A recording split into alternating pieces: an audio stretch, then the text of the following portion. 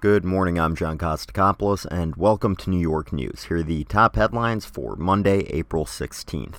The Working Families Party snubbed Governor Andrew Cuomo and endorsed his Democratic challenger, celebrity activist Cynthia Nixon. This complicates matters for the Cuomo campaign, as Ms. Nixon's name will be on the ballot in November, even if she loses the Democratic primary. Many of the founding labor unions withdrew their membership from the Working Families Party. Columbia University plans to recognize the 50th anniversary of the 1968 student takeover of the university that ended with numerous arrests and injuries.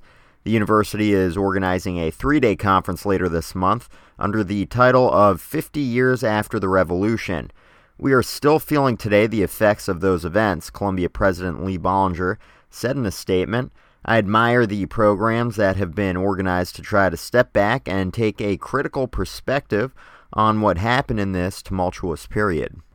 The New York Daily News reported that Mark and Solomon Lazar, the sons of Joseph Lazar, a former political ally of Mayor Bill de Blasio, each make $240,000 a year as the top executives of the Brooklyn-based nonprofit LCG Community Services.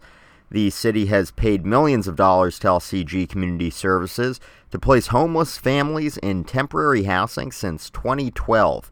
The city also awarded LCG a 4-year, $10.9 million contract in 2015 to run a Brooklyn shelter.